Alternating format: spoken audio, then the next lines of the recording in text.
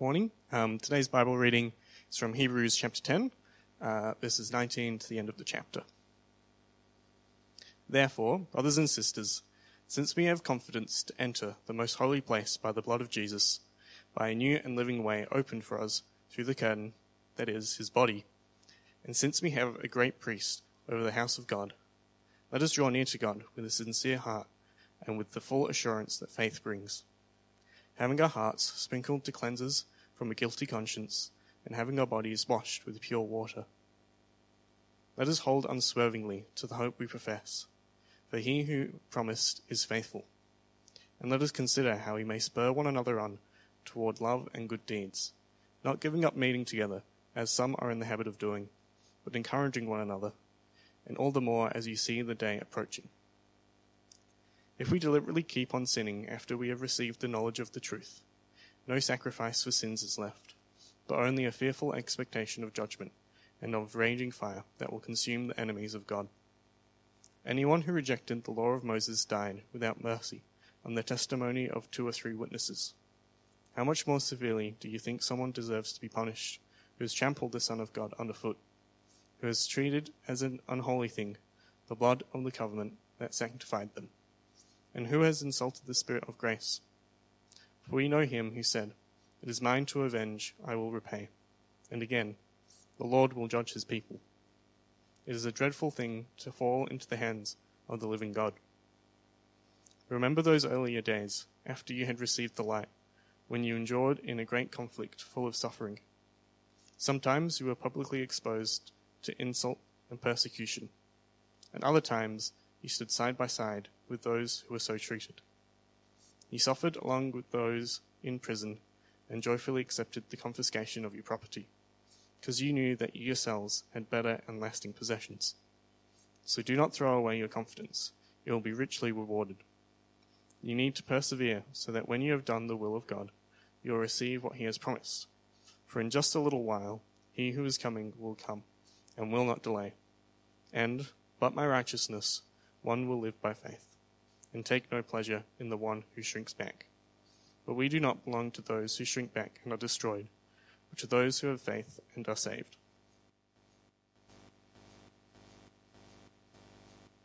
Having our hearts sprinkled to cleanse us from a guilty conscience, and having our bodies washed with pure water. So draw near to God now, because we can. The second thing he says there is, hold to the hope we profess. So verse 23. Let us hold unswervingly to the hope we profess, for he who promised is faithful. What does this look like? What does holding to the hope we profess look like? He'll keep talking about this later in the passage, verse 32 to 39, so we'll get to that in a minute. And then he says also, verse 24, let us consider how we may spur one another on towards love and good deeds. It's that idea, like the Proverbs 17:17, as iron sharpens iron, so a friend sharpens a friend. Keep encouraging each other. Maybe this is encouraging each other in prayer, praying for each other, or maybe, encouraging each other in Bible reading. Could be in giving to the poor or welcoming others into the church family. But as you live your lives together, keep in mind how you can continue to encourage each other, to love people, and to good deeds. The next thing he says is, verse 25, not giving up meeting together as some is in the habit of doing, but encouraging one another, all the more as you see the day approaching. Because meeting together is actually a really important part of Christian life. Now, I know we couldn't meet for a while because of COVID restrictions, and that's not what I'm talking about. But it's about doing what we can to be at church every week, to go to our small groups, to study the Bible together one-on-one as well, pray with each other, doing our best to meet together as the body of Christ as much as we possibly can. Because, how can you encourage each other without being together? It's like trying to cut down a tree with nail clippers. You could probably eventually get it done, but if you just switch tools, you're going to do a much better job, and quicker too. So that's the first point. Draw near to God, hope in him and each other. And the next point there, verse 26 to 31, don't keep sinning. Okay, so this is how we shouldn't, that was how we should live in light of Jesus' sacrifice. How shouldn't we live in light of Jesus' sacrifice? Don't keep sinning. Okay, there we go, easy. Well, not quite. I'm sure many of you are thinking, never doing the wrong thing, that's a great idea. I would love to do that, but honestly, is that even possible? Isn't Jesus the only one who was able to do that? Isn't that why we're in this situation in the first place? And yes, you're right. So what's going on here? Is the author of Hebrews telling us to do something that's humanly impossible? Is it some kind of cruel joke? Or should we just discard it entirely? You'll be relieved to know I don't think that's what the author's saying here. The word describing sin here deliberately is what it says in the NIV, or you could even render it as willingly. It's not talking about accidental or unintentional sin. Of course, we're going to keep making mistakes. But it's one thing to sin as we try our best to live lives like Jesus. It's another thing to entirely ignore what he's done for us and to blatantly go against what we know is right. And this is actually what's been talking about here, a willing or deliberate sin after already recognizing that Jesus had to give up his life for your sin.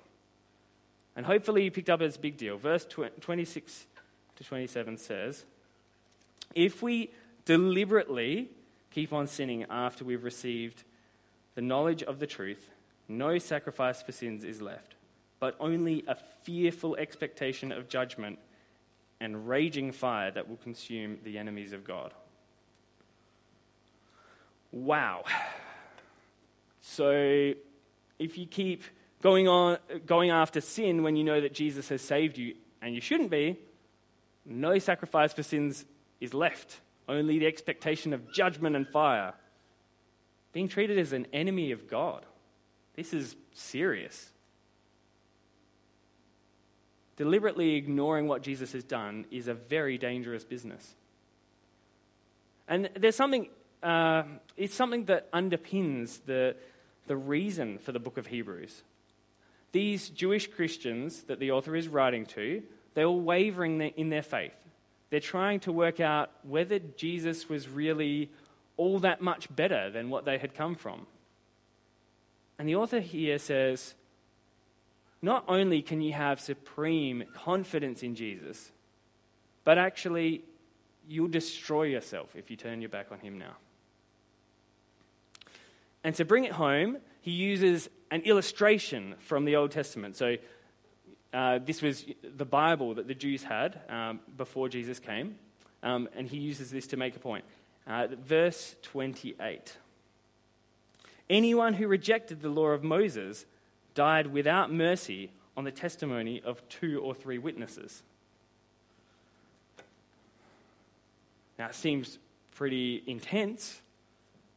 I think it's probably hard for us to get the idea of what this would kind of mean for Jews, rejecting the law of Moses. Perhaps consider what sort of offense would be caused if someone burned a US flag in front of a group of Americans. Or if you had a cartoon of the Prophet Muhammad and showed a group of Muslims. Or sent death threats to members of parliament because you don't like the way that they're doing things. I know these examples aren't exactly alike and they're very extreme in a sense, but this is the kind of feel and visceral reaction that we're meant to see in this. It's best to think of this symbol, this powerful symbol, when you come to reading the verse. The law of Moses, it was hugely important to the nation of Israel. It was embedded deep in the minds of the Jewish Christians. So the parallel to rejecting the law of Moses and rejecting Jesus' sacrifice, that parallel was enough to make their stomachs churn. This is not something you want to do. Now, if you're new here or you're still exploring the idea of God and what that means for you, it's great to have you here today. It might be confusing. What's the big deal? Why is it a big deal to reject Jesus? And I mean, is that really something to punish people for?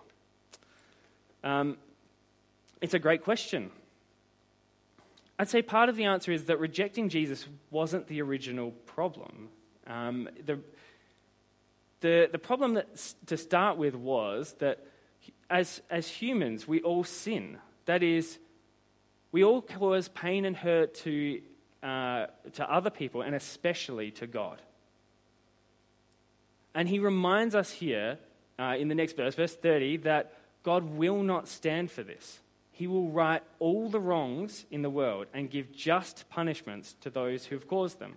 Verse 30, he says, "For we know him who said, 'It is mine to avenge, I will repay,' and again, the Lord will judge his people." So it causes a problem. God's going to judge, repay everyone for the wrong deeds that we've done.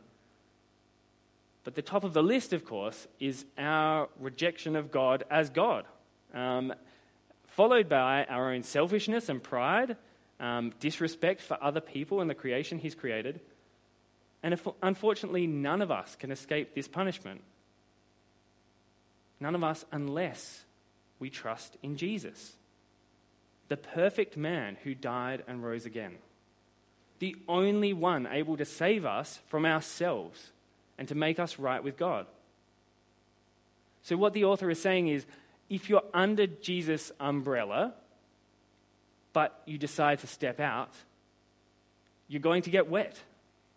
There's nothing else that can save you from the just punishment you deserve, because you've deliberately rejected the one thing that can.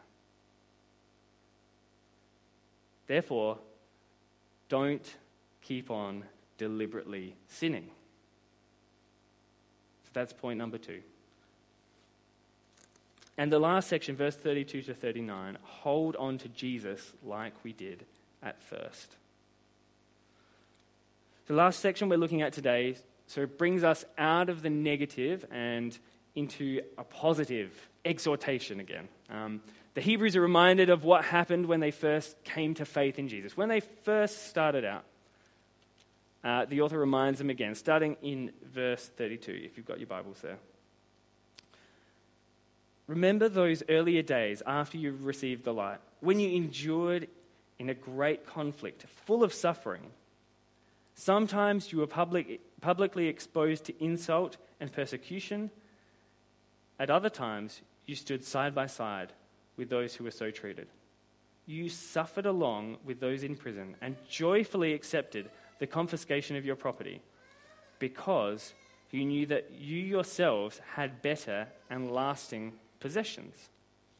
So actually, these people had already gone through a lot in the name of Jesus, probably more than most of us here would have experienced, probably more than we're likely to experience in the rest of our lives. They suffered greatly, and they're wondering now, is it all worth it? And in a sense, like the author is reminding them here, yes, you suffered this, and it's all been for a purpose. He continues in verse 35 there. "So don't throw away your confidence. It will be richly rewarded." You need to persevere so that when you've done the will of God, you'll receive what he's promised. It's a reminder that their confidence isn't misplaced. Jesus is a better confidence. And despite the sufferings they've endured, it's worth everything to keep them going. And that's what they've been doing from the start. All of us know what it feels like after having been young to feel old and jaded. I mean, even the youngest of us here, with the exception of maybe the babies, Even the youngest of us here, I only need to mention one thing, and I think you'll get what I'm talking about. What is that thing that I'm going to mention? New Year's resolutions. It doesn't matter what it is, deciding to exercise more, to watch TV less, to read more, to pray more, or to eat more vegetables. No matter what the resolution is, I can guarantee you'll never be more excited about that resolution than when the clock ticks over to 12:01 a.m. at the start of the new year. As the days and the weeks and months roll by, it's hard to stay excited, and we often just end up forgetting. Now, I'm not going to shame you by asking people to put up their hand if you've ever had a New Year's resolution you didn't keep, but I'm sure it is a lot of people here. And the author it's that kind of idea. It's almost the next level, though. They were confident in Jesus. I mean, none of us really have to suffer for our New Year's resolutions. I mean, those of you who are resolving to exercise more might disagree with me. But this kind of suffering, they were willing and eager almost for it. But, the years wore them down, wondering, how long can you survive under this pressure? How long can your family take it? Your children, your spouse, your friends? Is it really worth the sacrifice? Can we know that Jesus is better?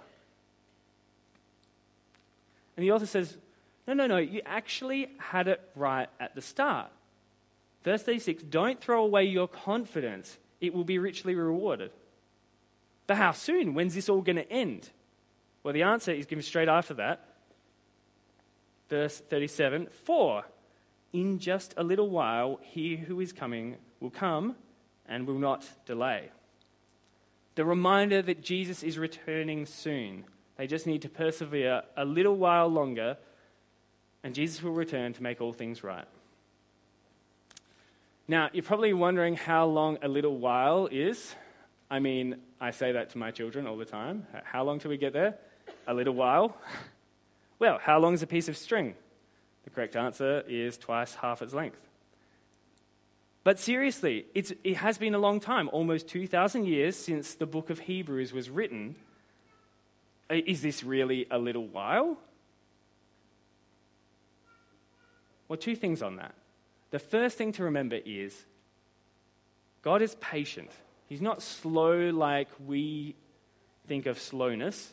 He's patient, and he wants all people all across the world to hear the good news of Jesus. And we know this from, you may have recognized the quote there, 2 Peter 3:9. He's giving time, all people time to repent. So that's the first thing on that. The other thing is, no one person has to wait 2,000 years for Jesus to return. He's not asking you to persevere 2,000 years. We're all only given a handful of years on this earth, which by all accounts go faster than we like to admit. Just ask parents of young children, as we are at the moment. They'll all tell you the days are long, but the years are short. What? It's November already? What happened?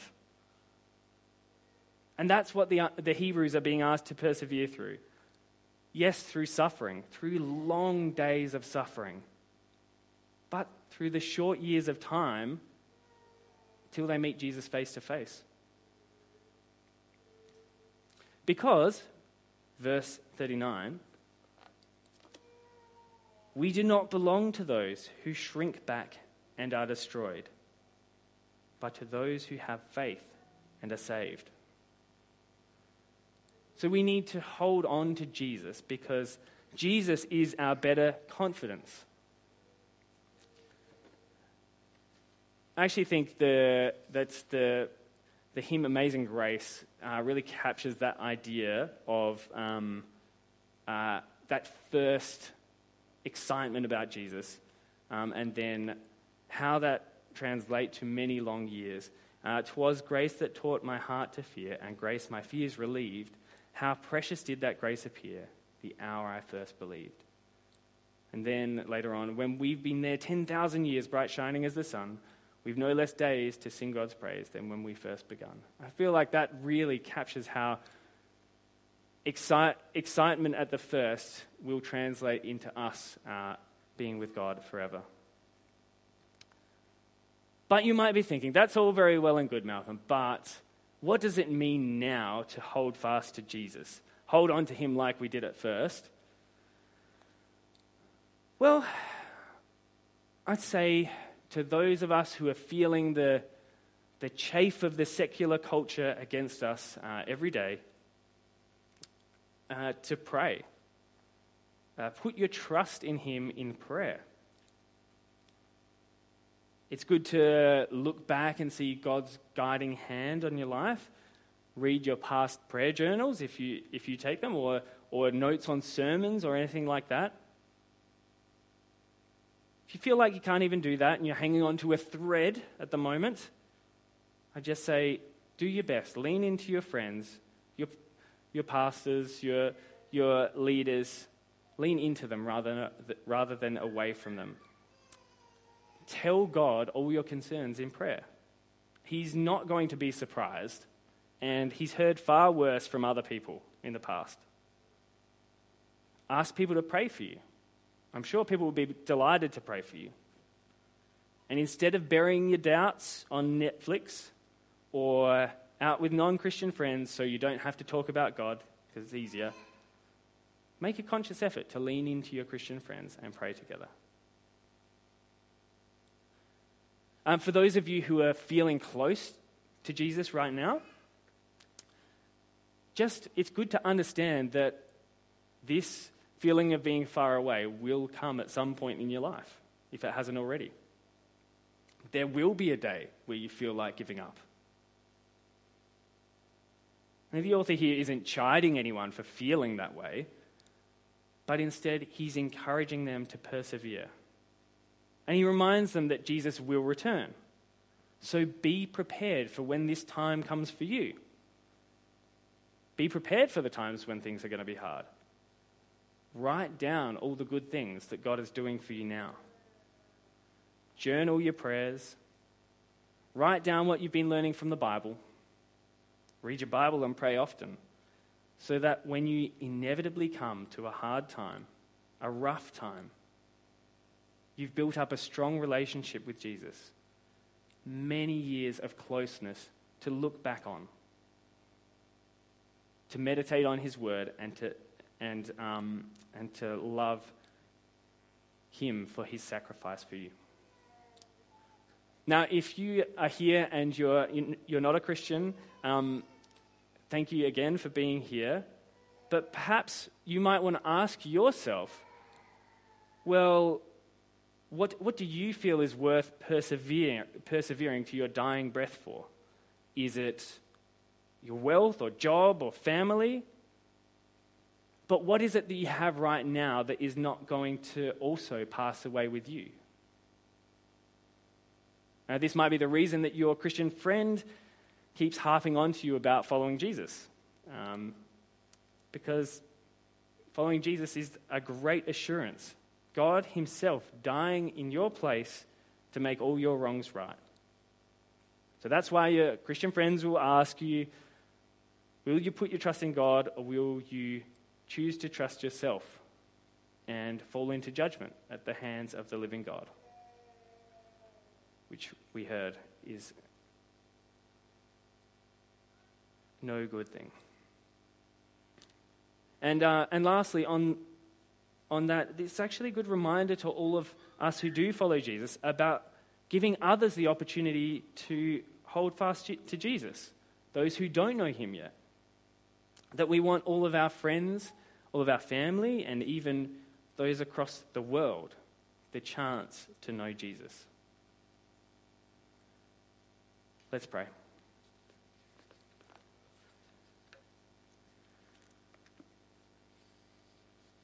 Dear Heavenly Father,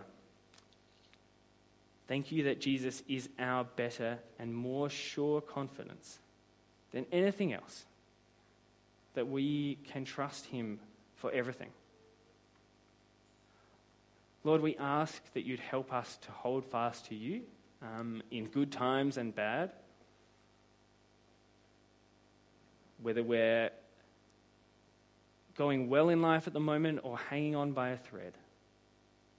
Lord, I pray that you'd give each of us the courage and strength to persevere. That we would work hard to encourage each other in love and good deeds. That we would be praying for each other, looking out for each other. We ask that you'd help us not to go on sinning deliberately. We do ask, please, Lord, help us to draw near to you. And we ask also that more people would come to know and trust you. We pray all this in your name, Jesus. Amen.